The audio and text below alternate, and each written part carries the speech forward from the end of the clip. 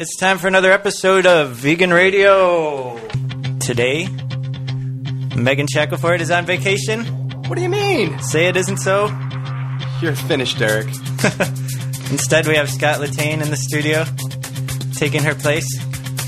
And I don't think we're going to do the naked news today. We're just going to do news with our clothes on. And we also have Beloved Binge here. How you guys doing? Good. How's it going? Good. Our musical guest from Durham, North Carolina, originally from Portland. Was it Portland? Seattle. Really close. One of those places over there. And we also have an interview with Peter Singer and Jim Mason about their new book. And that was recorded at the Farm Sanctuary Hoedown last weekend, which I attended, and I'll be talking about a little bit. And we got anything else, Scotty? We got some good news stories. Yes, that's the main thing. The main thing? The main thing. It might even be another edition of Vegan Media Watch. Scott, this is Scott's big break. He's hoping to climb up the ranks of vegan radio hierarchy. And maybe this will be his big day. Give us a call. If you know the number. All right. So let's kick it off with this naked news. Unnaked. Right. Oh, yeah. The clothed news. All right. Top of the story. Cow poop powers Vermont. Yeah, Megan's not here. We can talk about poop all day. Yeah, I was hoping we would. And in fact, I picked this story because it had the word poop in it. But here you go. Central Vermont Public Services customers who want to support renewable energy and Vermont dairy farms have a new energy choice. Central Vermont Public Service Cow Power trademark. The Vermont Public Service Board has approved CVPS Cow Power, which is intended to promote development and reliance on renewable energy in Vermont by creating a market for energy generated by burning methane from cow manure. You know, there's enough to power entire cities out there. By enrolling Wasn't there like a Mad Max movie where they used pig poop to power the town? Do you remember that one? Yes, and I think there was a grisly death involving cow poop as well. Yeah. Oh, pig poop. Pig poop? Yes.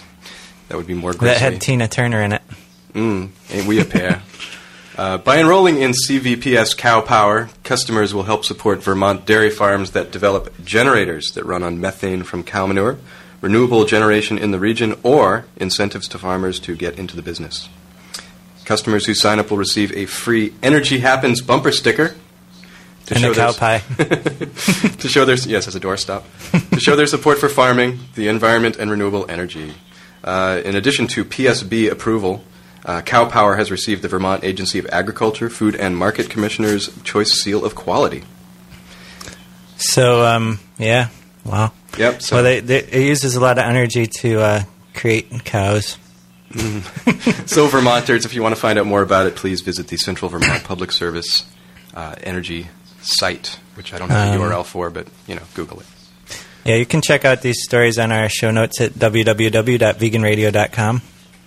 Any comments about the poop story? How about you guys, Beloved Binge? Well, we're heading to Vermont, so are you befuddled? We'll have to look that up. What we say.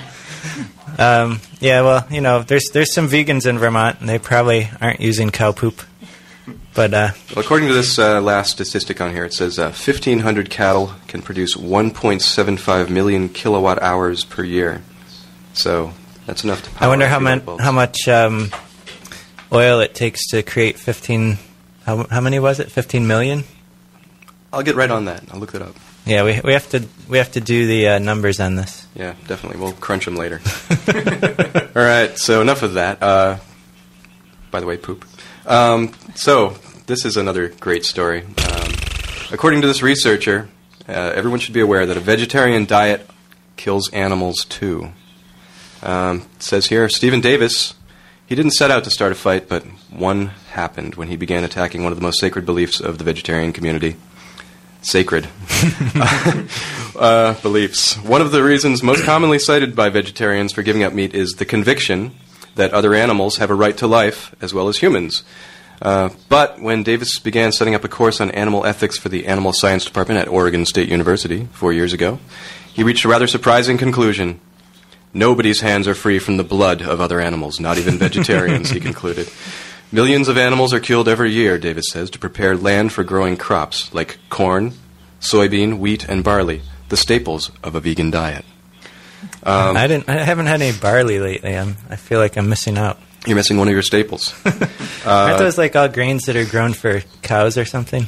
Well, yeah, that was kind of... There's a stunning omission in this story, which is that there's no mention made of the amount of crops grown for livestock, which I think really actually it's that outnumbers... same argument like that, that plants are alive, and what about killing them? It's like, well, if you're eating animals, you're eating a lot more plants. Yes, you're harming Or Mother Gaia. a lot more plants are being grown and killed to produce the animal flesh. Yeah, I mean, there's a this whole philosophical thing about sentience, and we're not going to get into that. But if you want to, come to vegan. Well, we have Peter Singer on later. He's the expert. Yeah. So it says here the animals in this case are mice and moles and rabbits and other creatures that are run over by tractors or lose their habitat to make way for farming. So they're not as, quote, visible as cattle, he says. And that gives rise to a fundamental question.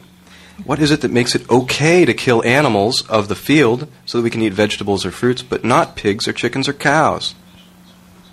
That's a very well-formulated but stupid question. Because, after all, nobody said it's okay to kill animals, but we'd like to minimize that in all cases, if possible. Right. Any disruption of the land, whether it is to be farm or to build subdivisions, reduces the amount of land left for other animals, resulting in the death of many. And Davis, a professor of animal science at Oregon State, who grew up on a farm, says as a child he saw animals killed by the routine operation of farm machinery, so there's no way to have a bloodless farm. I think if you support local agriculture, vegetable agriculture, you're probably killing less. I would think, a lot of animals just get killed by trucks driving down the road. Sure, and who knows how many fish are killed by pig waste leaking into rivers and the groundwater. Oh, yeah. Well, obviously eating meat is killing a lot more animals than not eating meat.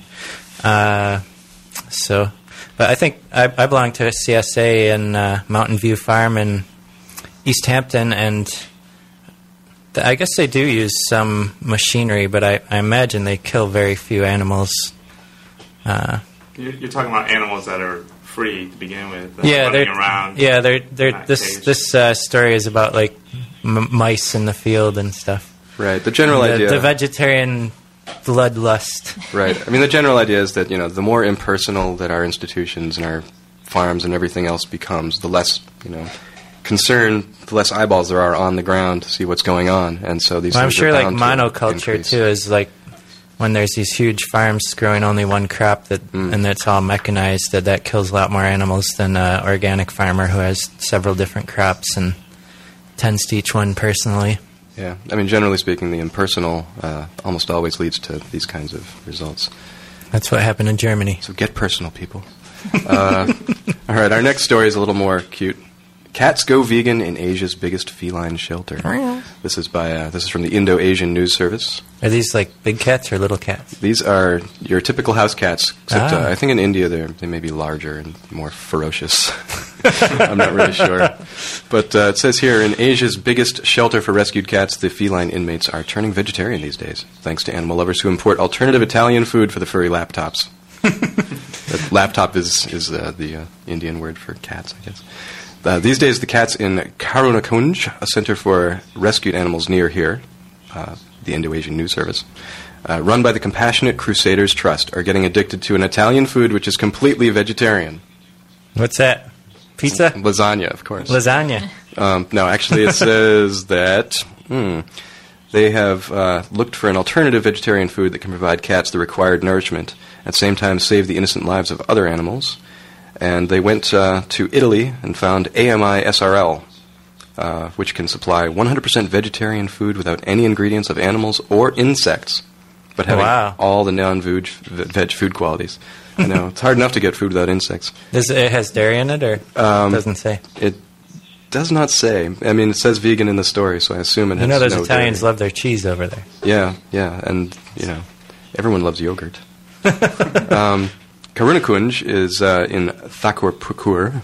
I love these Indian addresses. South 24 Parganas District, near the tree. No, we don't need to get that specific now. Yep, they have freely roaming dogs, an aviary, a burial ground for pets, and the biggest cat shelter in Asia, where even the walls are painted colorfully like a Disneyland and props like logs are fitted to keep the cute creatures rolling in their playful mood. So they obviously care deeply. Wow. Yep. It says the dietary change was inspired by the principle of nonviolence advocated by the Jain religion. Ahimsa. The rector of the shelter says, I'm an animal lover and a Jain by religion, so hurting even a small ant is unacceptable to us. I didn't know they had rectors in India. That's Many. a funny word. True. After a lot of searching, we could locate this company in Italy. So I guess they had to go all the way to Italy to find someone who had something. But that's a great little effort. Time's up on that story. Yeah, no kidding. It wasn't as funny as I thought. I've got a bell now. When I ring the bell, that means the story's over. Oh, I like it. You're finished. This is the Megan Shackelford You're Finished bell. And continuing our Picking on China series, China has put a price on the head of rare animals. The Chinese government is inviting bids from foreign tourists for the right to hunt endangered species under a Kill to Conserve campaign, a newspaper reported today. And just for the fun of it, really. In the first auction, the starting price for a permit to shoot a wild yak, of which there are fewer than 15,000 remaining in the world, is $40,000. Bids to bag an argali, which is a wild sheep, with big spiral horns, $10,000. Wolves, not as much, $200 maybe. The Beijing Youth Daily said this was the first time China had auctioned hunting licenses, a move that looks likely to provoke controversy. I imagine. Yep. I hope they get their animal rights movement going over there pretty soon. I wonder how they're choosing which animals to kill. Probably the slow ones. The Communist Party-run newspaper said the listed animals were from the top 2 categories of endangered species. They include the red deer and the Zhang Yuanling, a type of antelope. Only qualified foreign hunters and overseas hunting organizations will be allowed bids to stalk and kill the animals in 5 of the poorest provinces in western China. The auction, which will be overseen by a state forestry administration, has been introduced to raise funds for conservation and to cull species that reach unsustainable levels in certain areas. Hunting is not slaughtering, it quoted an official at a wild animal protection department as saying. Until now, international hunting groups have had to apply on a case-by-case basis to shoot protected animals in China. Poaching, which is a big problem there, impoverished local hunters are the big problem. The argali are sold in street markets for less than 50 pounds. And the horns of endangered antelopes and deer, which are sold for use in traditional medicine and aphrodisiacs, are even cheaper. And for this particular story, the World Wildlife Fund declined to comment. It's pretty sad. Yep. I recommend all our listeners read Matthew Scully's Dominion. There's some really good stuff in there about this whole safari hunting pain to kill these exotic animals and stuff them and put them in their bedrooms and whatever they do with them. Right. Well, this is being sold as a conservation program, and I'm not cynical That's enough how to assume hunting's it always isn't. sold. That's how it's sold over here, too. Maybe I'm We becoming have to more kill the cynical. deer. They're overpopulating. They're running out in front of the cars. I see. Because we killed all the predators off. So I'll tell you what I got. I got 3 more stories here. You pick 3 one. more? Yeah. Yeah, they're Time's not up. all that important. Vegan diet, better than the American Diabetes let's do Association that one. plan. That's important, I think. You like that one? All right, well, here we have from MedPage Today, the Physicians Committee for Responsible Medicine, a crusading group that has long ranked vegetarianism high on its agenda, has made a compelling case for a low-fat vegan diet to improve glycemic control. Both a low-fat vegan diet and a diet following the American Diabetes Association guidelines improved glycemic control and cardiovascular risk factors in patients with type 2 diabetes. Found a 22-week study partially funded by NIH and published in the August issue of Diabetes Care. But the vegan diet was better, reported Neil D. Barnard, M.D. Neil Barnard. Yep, familiar name here. An adjunct associate professor of medicine at George Washington University and the president of the Physicians Committee for Responsible Medicine and his colleagues. The vegan diet, consisting of fruits, vegetables, and grains, but no animal products, and only limited added fats, did a better job of lowering glycated hemoglobin, body weight, and LDL, the bad cholesterol, reported Dr. Barnard. The authors compared results among patients with type 2 diabetes assigned to either a vegan diet or one that adhered to ADA guidelines. The rationale for the study was to determine, independent of exercise, whether low-fat vegan diets could significantly improve glycemic control and reduce cardiovascular risk factors. Diabetes, you have a comment? Oh, I was just going to say we've already interviewed some diabetics on our show that have pretty much got their disease under control or with a vegan diet. And I think the more closer to the raw food diet you get, the better. You know, processed foods and sugars and stuff aren't really good for diabetics. Well, this goes into a lot of statistics, but basically... Time's up. We'll skip that, right? They took their B12, they got a certain amount. They didn't give them a diet. They chose their own diet. Oh, really? Yeah. Vegan diet or diabetic diet? Well, they chose, 50% of the people would do one, the other half does the other, but as far as the types of meals you were allowed to prepare, you'd basically pick your own food to really? eat, and you could eat as much as you wanted. Huh. Yeah. Not unlike those cats who were overfeeding themselves on vegetarian cat food. Al de pasta. Yeah.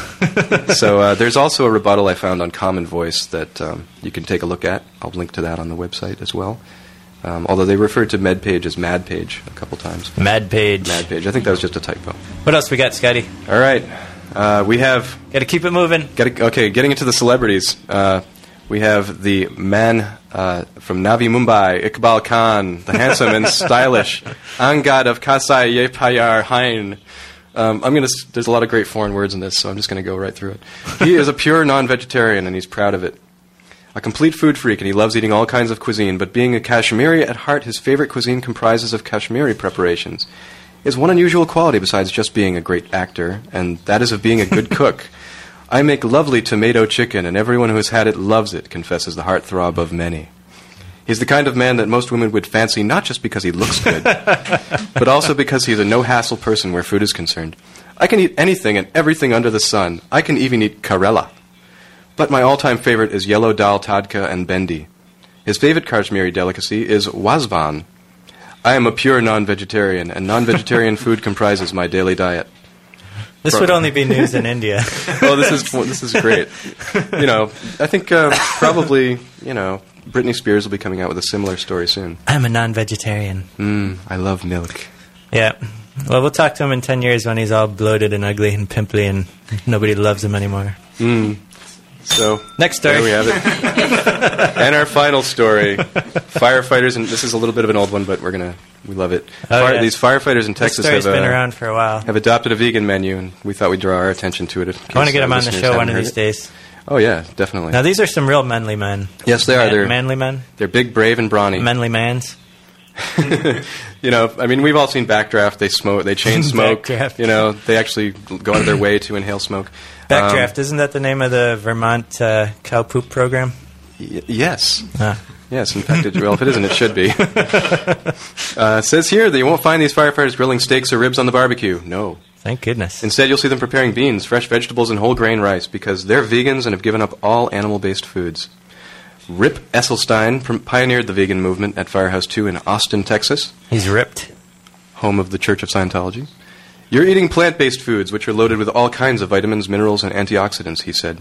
They're not as calorie-dense as your animal-based products, but they're nutritionally dense. James Ray got fired up about making the change after getting a cholesterol reading of 344. Wow. At a checkup. The American Heart Association... Fire in his body. No kidding. He's burning down. Yeah.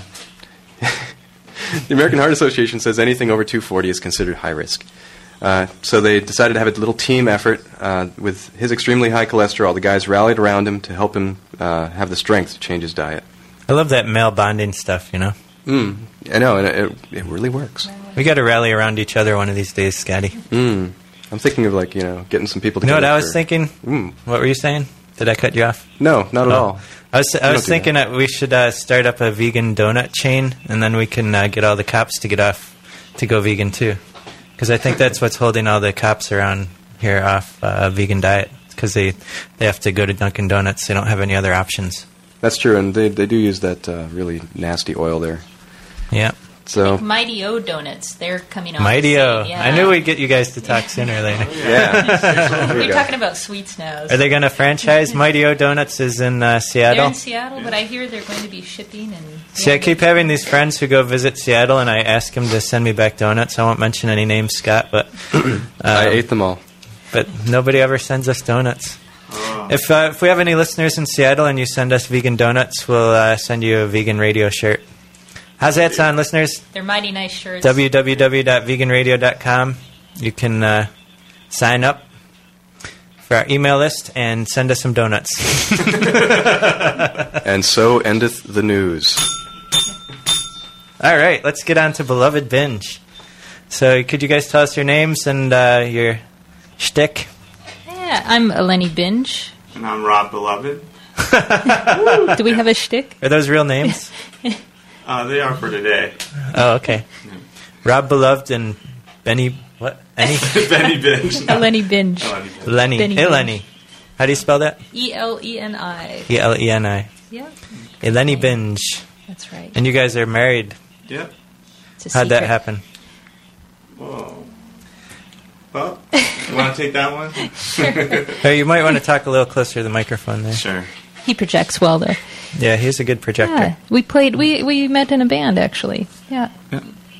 Vegetarian at the time, and I wasn't vegetarian at the time, but I saw the light through her cooking. tempeh sandwich. Conversion story. Made him a tempeh sandwich, and that's all it took, people. Yeah, and then Just one tempeh sandwich. Yeah, I didn't even like tempeh when I first tried it, Wow. but this guy, he liked the tempeh. So It was his gateway food. that's right. That's right.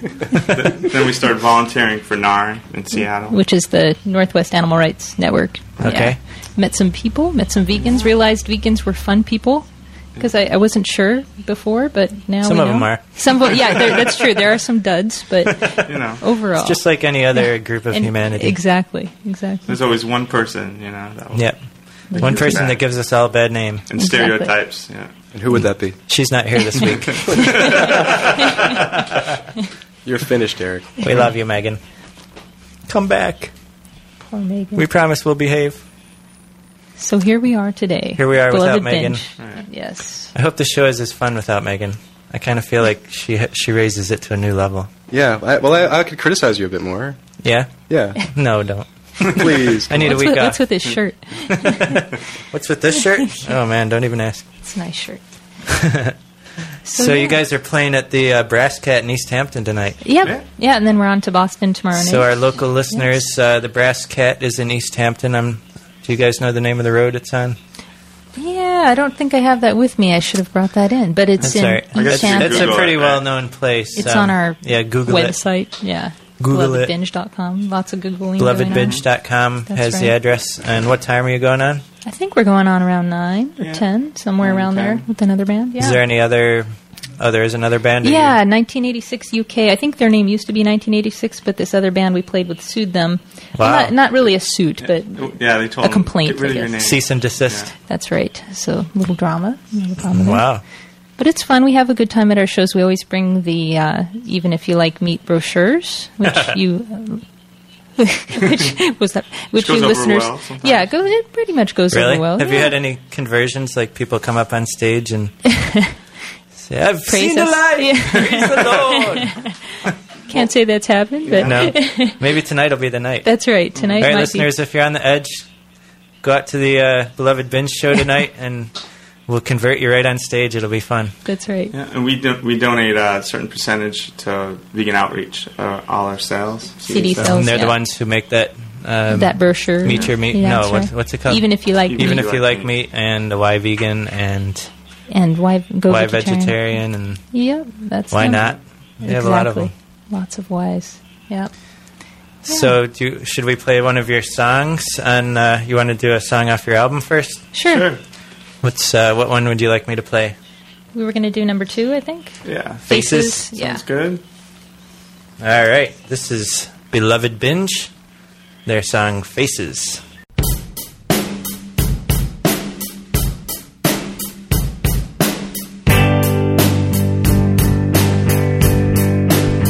Once I was lost, but I didn't want to say it. Once I was lost, but I wanted to play it like I was fine.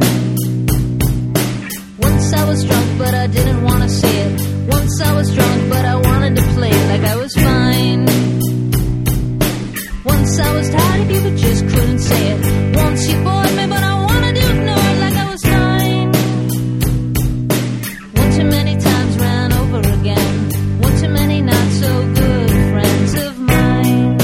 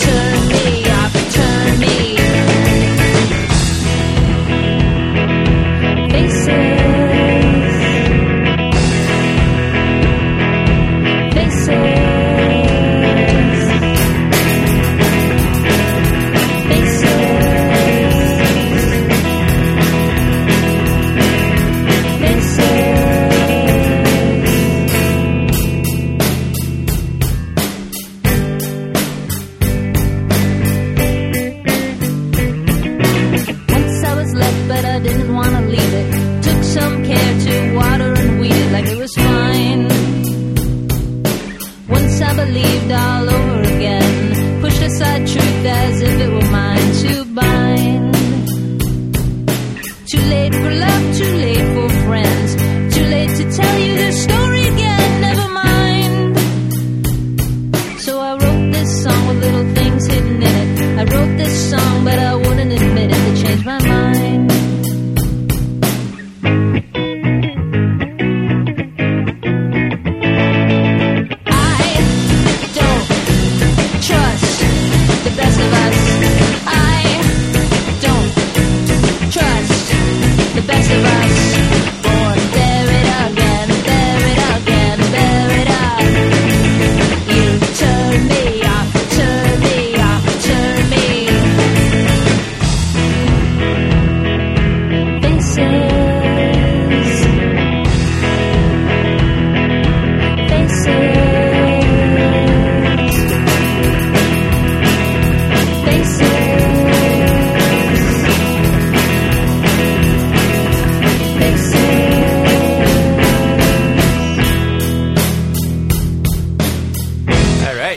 Listening to WXOJLP Northampton 103.3 FM. That was Beloved Binge with their song Faces off their Other Places album.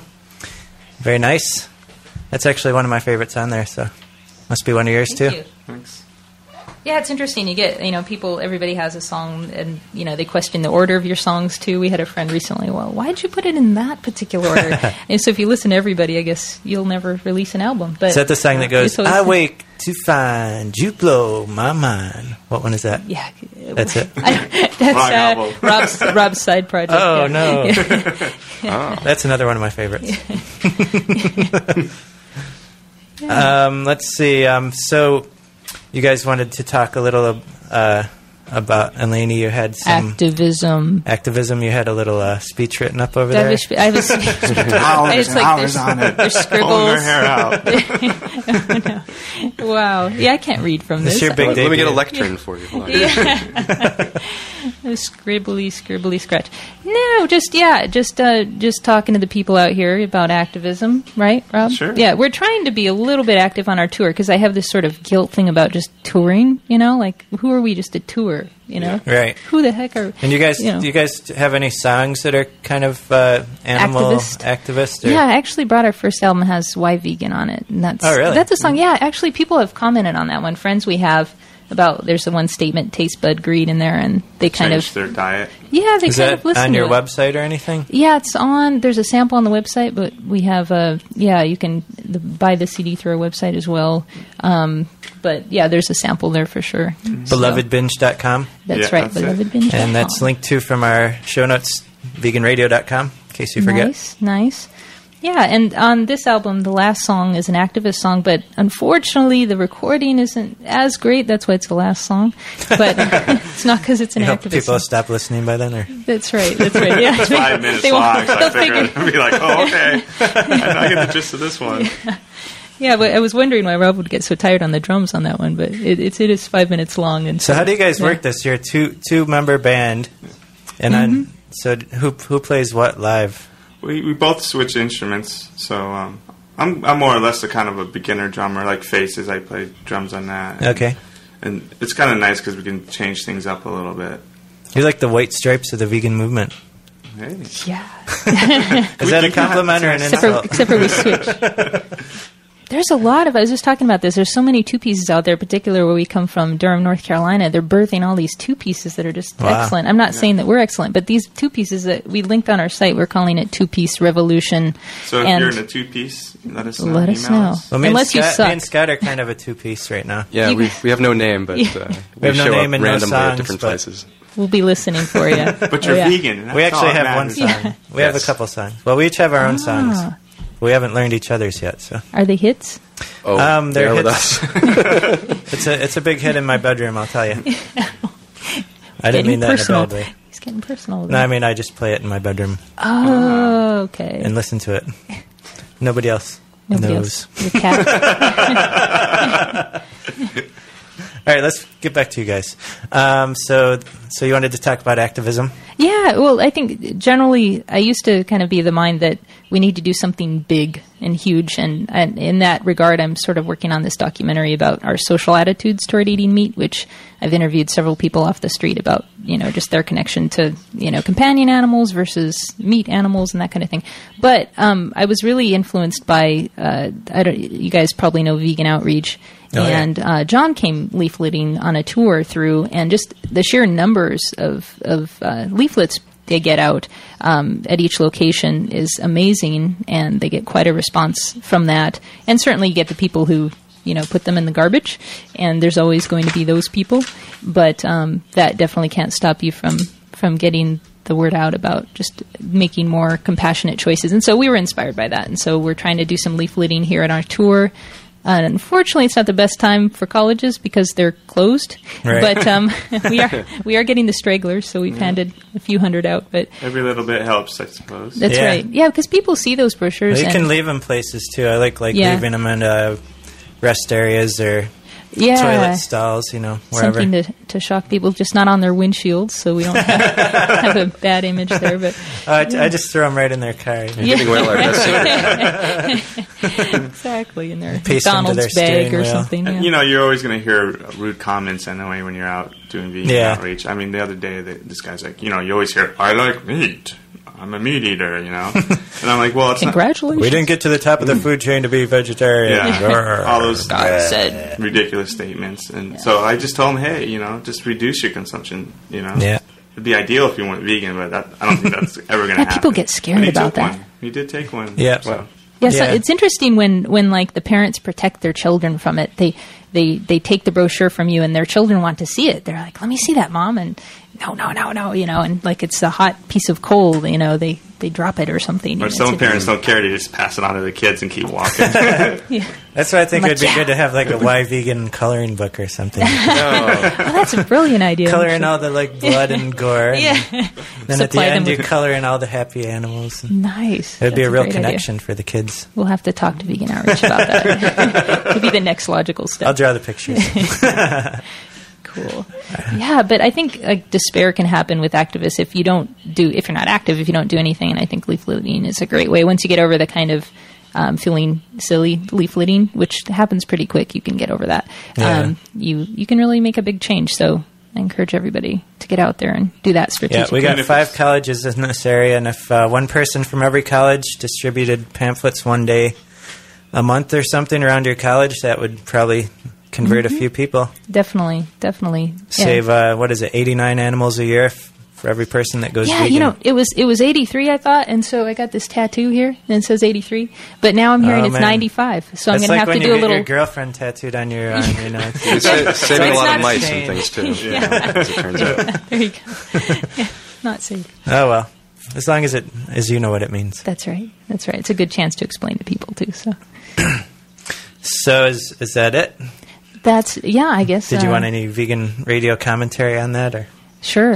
Yeah, there was another point. Well, I have. You were asking what the most effective way of getting the animal rights vegan message across to people. Yeah, bridging the gap between the natural compassion most people have, for regular companion animals, and extending that to their choices they make in eating the farm animals. Right. Yeah. Well, I just happened to be at the dentist's office this morning getting my teeth cleaned, and they feel really great, I have to say. Look really nice. They're sparkly. And I was reading this interview in Sacha magazine with Dan Ferraro, who's a syndicated cartoonist, and he had an answer to that, so I'll read his since it's here.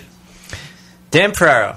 I don't know if there is a most effective way. All people are different. Some people are most impressed by example. They see somebody they like who believes in animal rights and they look into it. Other people, like myself, are impressed by facts and logic. When I was a meat eater, I met any number of vegetarians and vegans, but none of them particularly impressed me. Dan's very hard to impress, I have to say. Nobody sat me down and talked to me about it. Once that happened, once somebody said, "Look, this is where your food comes from. It's a factory farm. Here's what happens on a factory farm." Then, when I actually met these animals and saw that their mentality was no different than a cat or dog or a small child, the facts combined with the logic of this is what's happening to these animals. That was enough. I suspect that beating people over the head with facts when they're not ready for it doesn't work. Encouraging people to think for themselves, couching the argument with terms like, I think you'd be surprised.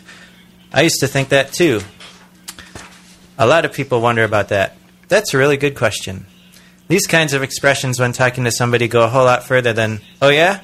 Well, do you have any idea where your dead cow sandwich came from, you jerk? Poop head. Yo. Okay, I dinged myself. That's very true. You know, and yeah, I noticed the bell is way over there. Like, we can't reach it, people in the audience. I'm the controller of the bell. We have no control of the bell. But we met a vegan... Until Megan gets back, then... She's going to break the bell and relinquish throw it it. into the trash. You got to bring your own bill. So we met a vegan the other night, and he went vegan because of Weird Al Yankovic. Oh, So- was that Josh? Yeah. Yeah, that's a great story. His story's He's a getting nice around, guy. isn't he? Yeah. Yeah, he is. So you never know how... Yeah, one look he at went- Weird Al, you never want to eat an animal again. No, he was actually a Weird Al fan, and he went on the website, and He had a link there. there was a link to Weird Al was in the running for the sexiest vegetarian or something, and so that Who took wouldn't him. want to click on that? He went from Weird Al's website to PETA with that link, and then started reading, and him and his girlfriend, fiance, became vegan. Go, Josh! Insert clapping Shout here. out to Josh. All right, so we're running low on time. I don't know if the Peter Singer interview's 20 minutes. Can you guys play a quick song for us? Sure. Sure, and just bell us if in between the I'll song. ring the bell when your time's up.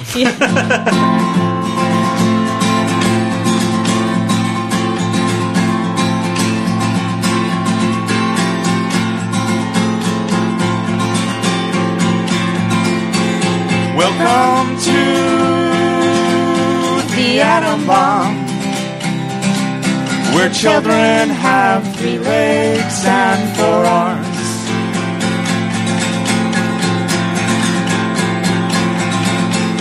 If I was another man with an ego, I might really understand.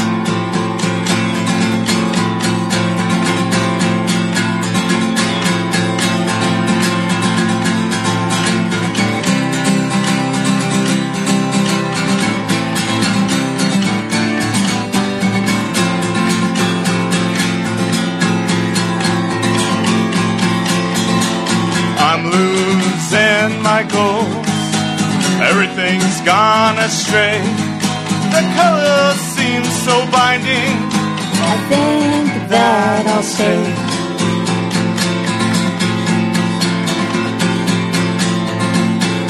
Welcome to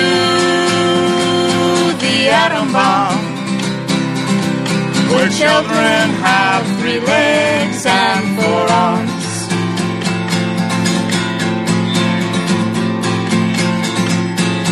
If I was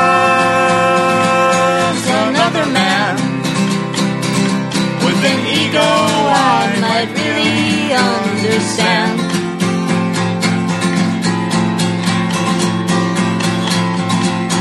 I'm losing my goals.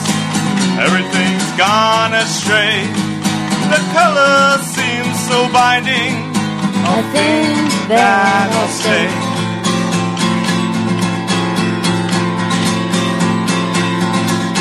I'm running out of patience for time. People I have to see every day.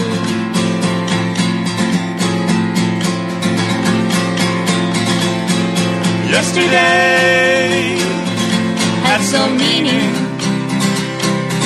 until someone reminded me of my age. Woo! Yes. Wow, that's a good rendition of that one. Thank you. I haven't played my acoustic for, I think, 3 or 4 weeks, so it's kind of fun. I'm sorry the studio's not better set up for recording music, but I think it sounded good. Cool. Good? How you guys doing? Awesome. So I don't even think we have time to play the whole Peter Singer interview, but we'll play part of it. And our listeners who are interested, you can listen to the full Peter Singer interview on our podcast, which you can download from www.veganradio.com. And everyone who's listening, be sure to go check out Beloved Binge at the Brass Cat tonight, around 9-ish. Yeah, it should be fun. It's going to be a big party, and they're a lot more rockin' live. They have, all this electric guitars and smashing drums and soy white Russians, and I'm going to be there. vegan mudslides, and what else? Oh, the meat brochure. You can pick up your free copy. Give it to a friend. Learn a lot about activism. Yeah. All right. So I was at the Farm Sanctuary Hoedown last Saturday and got to meet Peter Singer and Jim Mason, who have a new book called The Way. I always forget what it's called. The Way We Eat, and Why Our Food Choices Matter. And so I got a chance to interview both of them at the same time, which was pretty cool. And like I said, the interview is going to be cut short because we're going to run out of time, but you can listen to the whole thing at veganradio.com. And we also have a recording of a cappella group called Veggie Voices that sang a song at the Hoedown, which is called Animal Liberation. No, it's that's Peter Singer's book. It's called, I can't remember what it's called, but it'll be on there. The Way We Eat? I've got Alzheimer's. I think I've got mad cow disease, actually.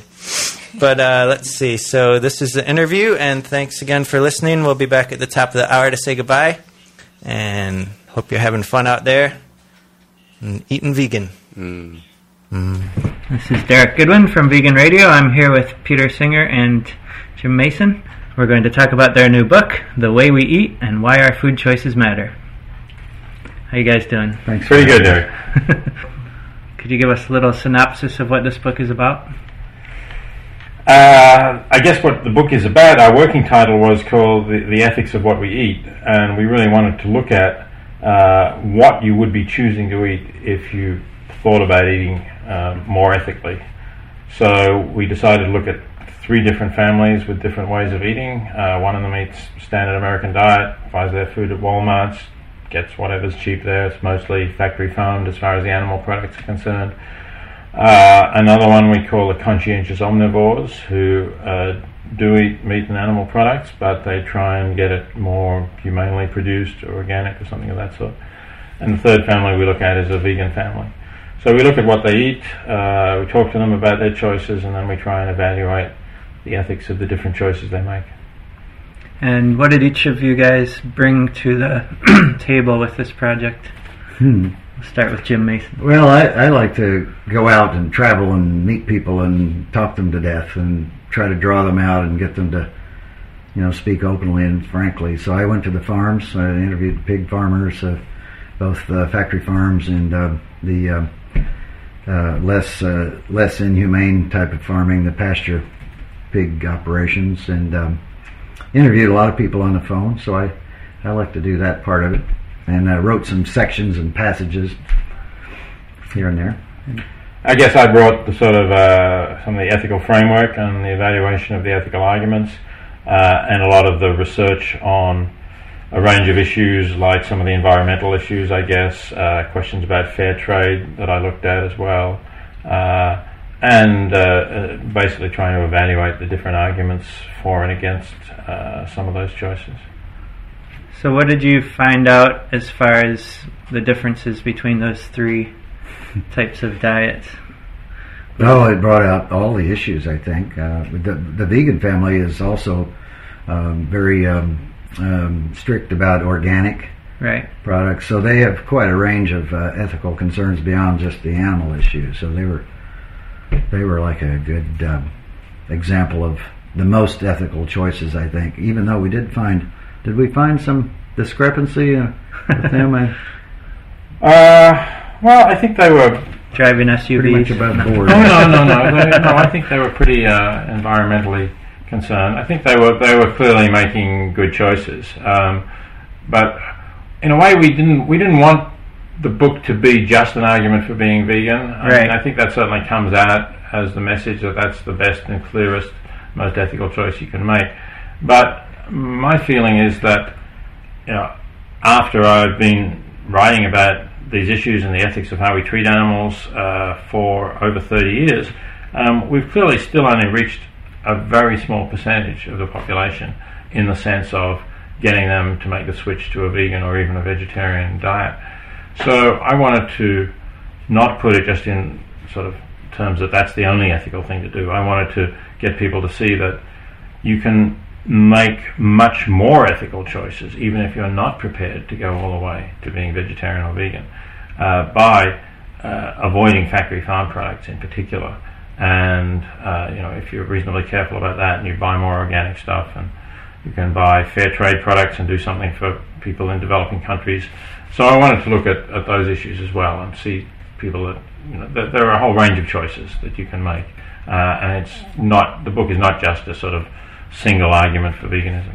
Yes, and we re-examined some sort of comfortable assumptions like local is always better, and we took a hard look at some of these assumptions and found out that that's not necessarily true, that sometimes it's better.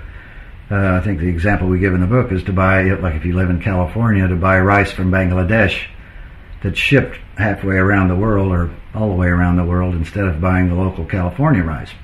And why is that? Because Bangladeshi rice uses less energy and pesticides, and it's more likely to be produced by small independent landowners that are trying to make a living in a poor country, whereas California rice is agribusiness. It's sprayed with chemicals. There's also the irrigation factor. I mean, in Bangladesh they've got the water which just flows down the river. California is actually a dry place, so they've got to bring in all the water. So there's big problems in that as well. And actually we found that the rice costs less in terms of the Bangladeshi rice uses less fossil fuel input than the California. There's more human labour goes into it, I guess, and there's less fossil fuel. So probably employs more people too. Including the shipping. Like it's quite cheap to ship rice by ship. Doesn't use ship a lot by ship. Yeah.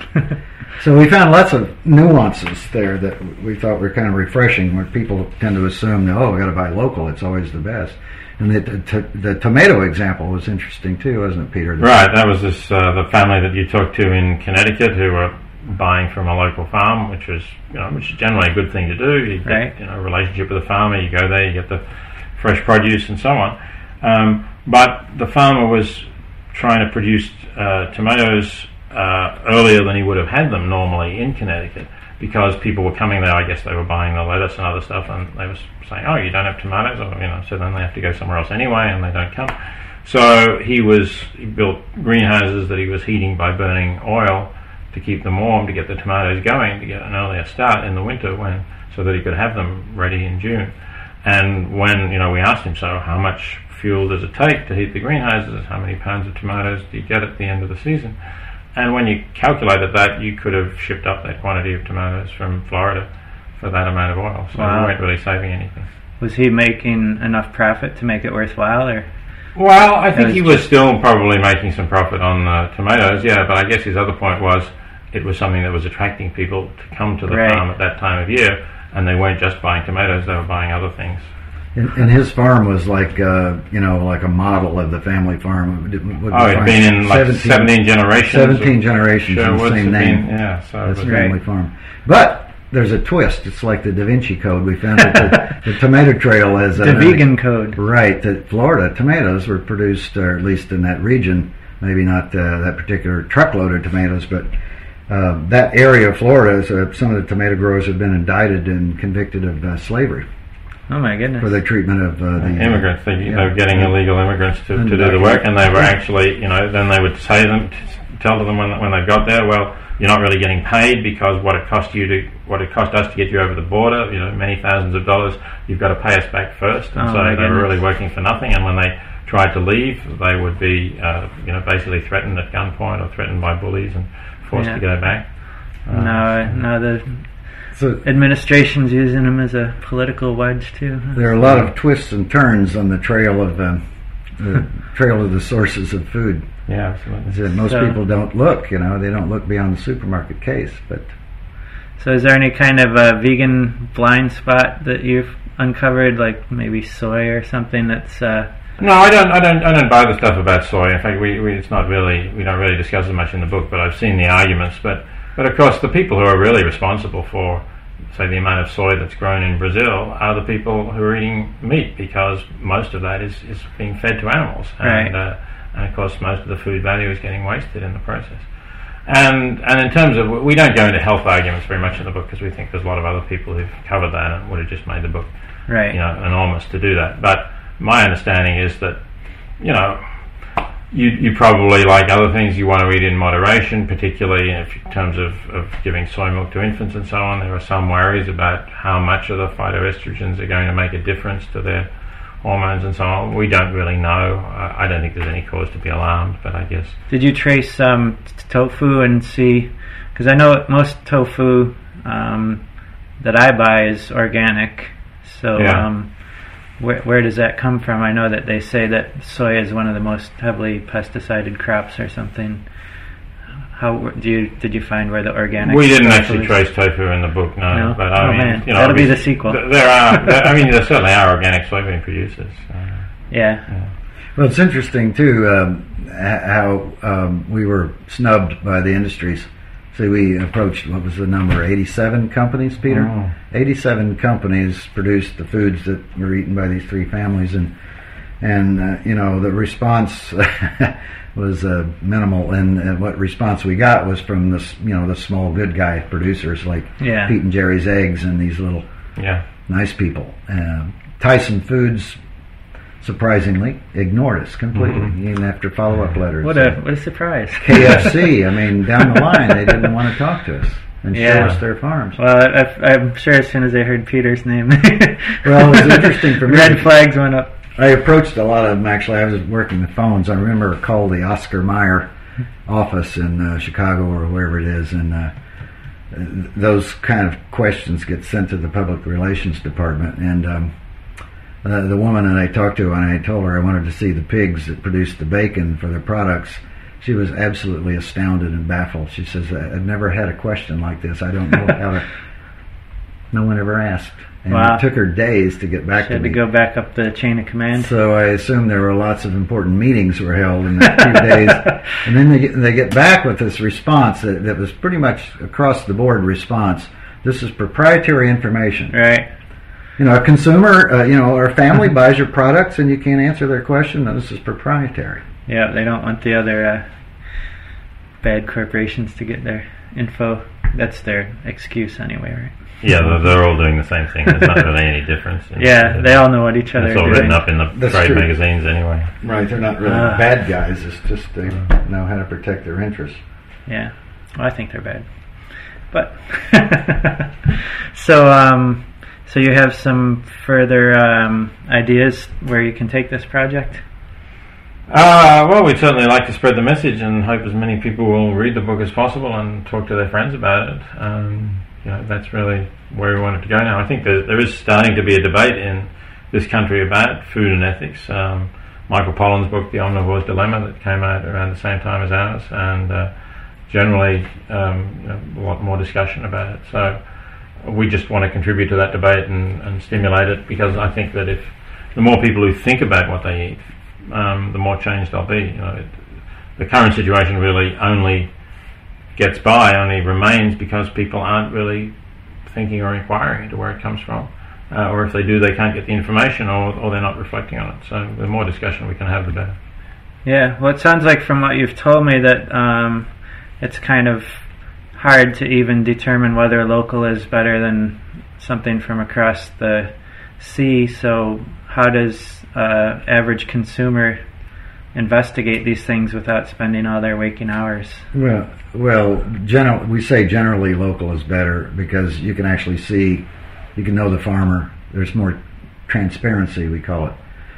We just mentioned a couple of examples, just there are really a small number of exceptions, I think, to the rule. Right. So generally local and local farms are better because less fossil fuel is used, and you can see firsthand where the food is produced and how it's produced.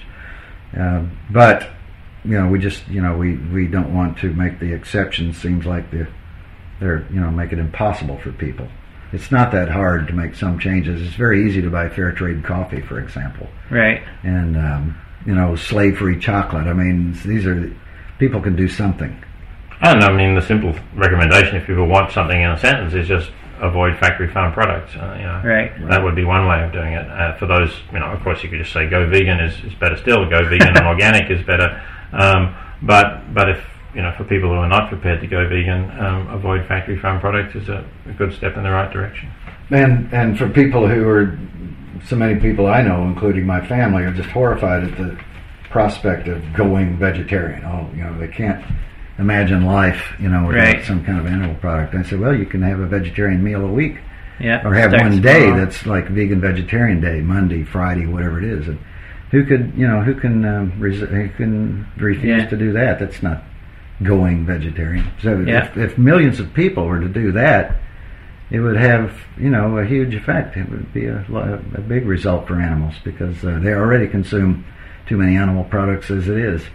Right. I remember the Dalai Lama was eating vegetarian every other day for a while. Mm-hmm. He finally went vegan. He did? Or he at least went vegetarian. I don't know if he's vegan, but there's a new big vegetarian Tibetan movement, and I think they finally talked him into it. Really? I hadn't heard that. Last I heard he was still eating meat. I think it's been within the last year or two at the most. Oh, that would be good to hear. Yeah. So, anything else you guys want to talk about? Well, the book is really geared to the average reader, the meat eater, mainstream person, and the reviews that we've gotten are very good. I think they applauded the book for not being preachy and judgmental and thou shalt. It's kind of easy-going reading, and it's not pedantic or anything. It's the kind of book that probably wouldn't shock your aunt or your uncle. So right, I think that's a good recommendation. I mean, if your listeners are already vegan, they might say, I don't really need this book. But yeah, if they've got friends, family, or whatever who are not, then it's a good book for them, I think. Yeah, well, it sounds like there's some information in there that even people who have been vegan for a while might not know. I think that's probably true. Yeah. Where their food is coming obviously from. There was a lot of stuff that we turned up in the research that we didn't know, so I think that'll be true for most readers. Yeah, I'm looking forward to it. I just bought a copy here at the Farm Sanctuary Hoedown. Great, yes. And I'm looking forward to reading it. So you think you'll be collaborating again? Who knows? I think the team. Jim needs to finish fixing up his house before. And I've got a couple of other projects too that are more specialised in the philosophy direction. So. But it worked out well. You made a good team together. Yeah, I think we worked together pretty well. Sure, it was fun. Cool. That was fun. Peter's great to work with. Sometimes joint authorship leads to conflicts, but so you're still we're friends? Still friends. We're definitely still friends, and he's such an excellent writer. I mean, very prolific too. Seems like you have a book out every year or two. We had fun kind of talking each other out of wild ideas, because sometimes each of us has a tendency to shoot off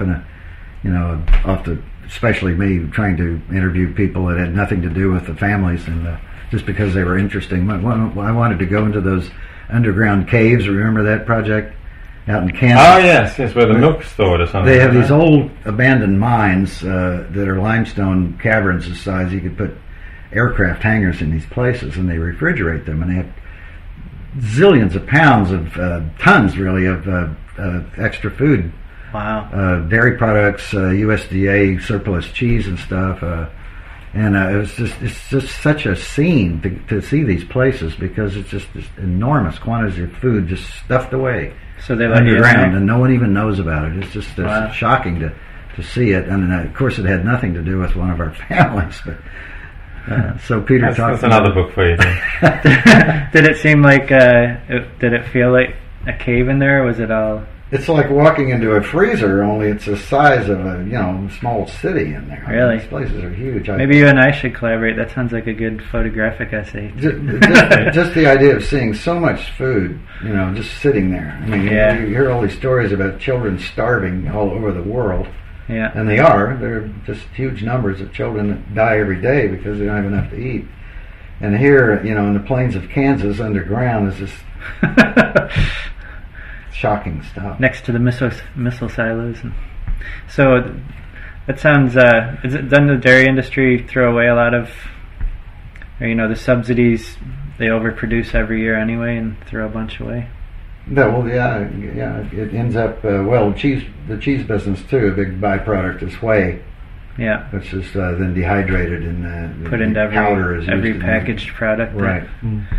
Well, we did find that some of the pasture operations, the humane farms, aren't quite what they're cracked up to be too. And the case in point was the free-range organic egg farm that Peter went to see. It certainly wasn't free range, yeah. I mean, it did satisfy the organic standards, but it just showed that you can satisfy the organic standards by having the chickens in a shed with just the merest kind of token access to the outdoors. It wasn't, And never DB. So what was the access to the outdoors? There was a little dirt run where the guy said they sometimes had access to when we were there, which was we were just there in the fall. Right, it was in New Hampshire. And just like at the time when the leaves were turning, so it was a sunny day. It was a perfectly pleasant day outside, and I said, "Well, where's the access to that dirt run?" And he said, "Oh, I've shut the doors for the winter." Wow. So I mean, he told us quite openly that he was worried about the possibility of them getting some sort of disease from the bird flu. Something from passing, feces dropped by flying wild birds or something. So, oh my goodness. So, but really, there was no access for most of the year. Yeah, that's what I've heard. Well, what I think is happening is that this concept of humane farming is really quite new. Organic farming has been around since the 1940s, and they've little by little they've worked out standards, and they've negotiated the issues and the conflicts. But humane farming is really quite new historically, so there's still a lot to be settled, and how much access to the outdoors, and what are the exceptions. So I hope our book will kick up some controversy and get all of those issues discussed, because I think there's going to be more and more consumer demand, like our family, the conscientious omnivores. I think there are going to be a lot more people like that right. that will only buy cage-free eggs and will only buy pasture pork and things like that. So does this feel to you, Peter? You wrote your book 30 years ago, is that what? Animal Liberation came out in 75, yeah. Wow. And so how do you feel like the animal rights movement has made progress in that time? Oh, it's definitely made progress, but it hasn't made as much progress as I really would have liked. Right. But yeah, sure, I mean, there wasn't a movement then. There was no animal rights movement. People didn't know what the term was. So yeah, there is a big movement now. It's certainly had some impact. I think there are more vegetarians and vegans. There's definitely a lot more vegetarian and vegan options when you go to restaurants and things of that sort. People don't look at you as if you're some kind of nut anymore when you say that you're a vegetarian or a vegan.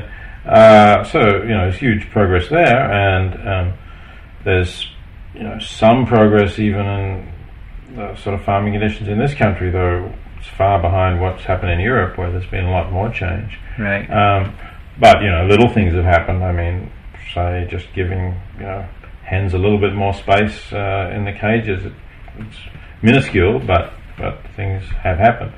But in terms of what I would have liked to see happen in 30 years, no, in that sense, we haven't come very far, really. So we've got a long way to go. A very long way to go. Yeah. Well, the activism is so new, because when your book came out in 75 and Animal Factories 5 years later, it was really quite a long time before any of the animal groups took up the farmed animal issues. Mm-hmm. Right. In fact, I think a couple of the bad reviews that you got and we got from Animal Factories actually came from animal groups.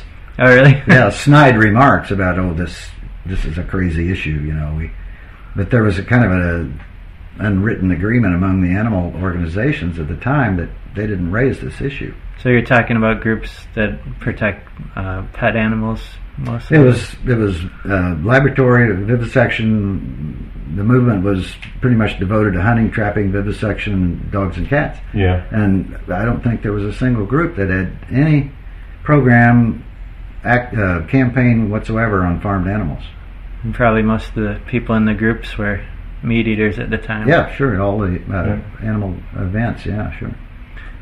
And well, it seems like that's less the case now. It seems like the Humane Society's becoming more aware of farm issues, and yes, it's definitely taken over the animal movement, and it's moving more into mainstream. And you've had new organizations formed exclusively to work on farmed animal issues, like Farm Sanctuary is a case in point, United Poultry Concerns, and a number of others, Humane Farming Association. A number of them that just, farmed animals is their only issue. That's great. Okay. Thanks so much, and all our listeners, I hope you go out and get the book, The Way We Eat and Why Our Food Choices Matter. We've been here with Peter Singer and Jim Mason, the authors. That's it for our show. All my guests have left, and I'm here by myself. Very lonely. Tune in 2 weeks for our next edition of Vegan Radio. Oh, actually, I'd have to say in 2 weeks, I am going to be at the Burning Man Festival, so there probably won't be a Vegan Radio to tune into, or else we'll play one of our old episodes. We'll be back in a month with the Burning Man Festival review, and hopefully I'll meet lots of vegans out there I can talk to. And Megan will be back, and it's going to be a normal show again. Normal? Uh-oh, Scott's back in the studio. Scotty, you can't just walk in off the street and start talking again. It's part of my strategy. Oh yes, here's our theme song. Da, da, da, da, da, da. So tune in next time for another episode of Vegan Radio. And check our show notes at www.veganradio.com for any information about this show or anything else. Links to everything vegan. Please contribute to our show forums. Sign up for our email list. Check us out on MySpace if you're really bored. And come on back next time. You're listening to WXOJ-LP Northampton, 103.3 FM. Next up is Jay Deacon with Spirit.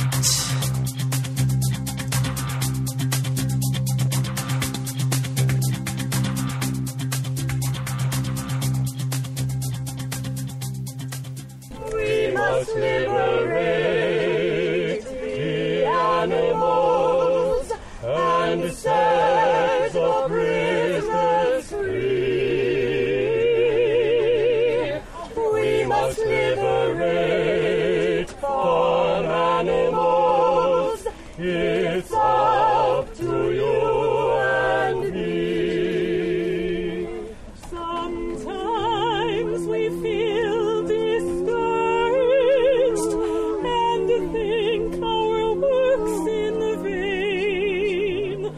But be assured our efforts will someday ease their pain.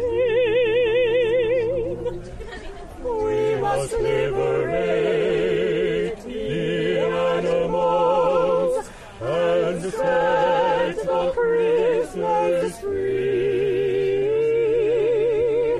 We must liberate farm animals.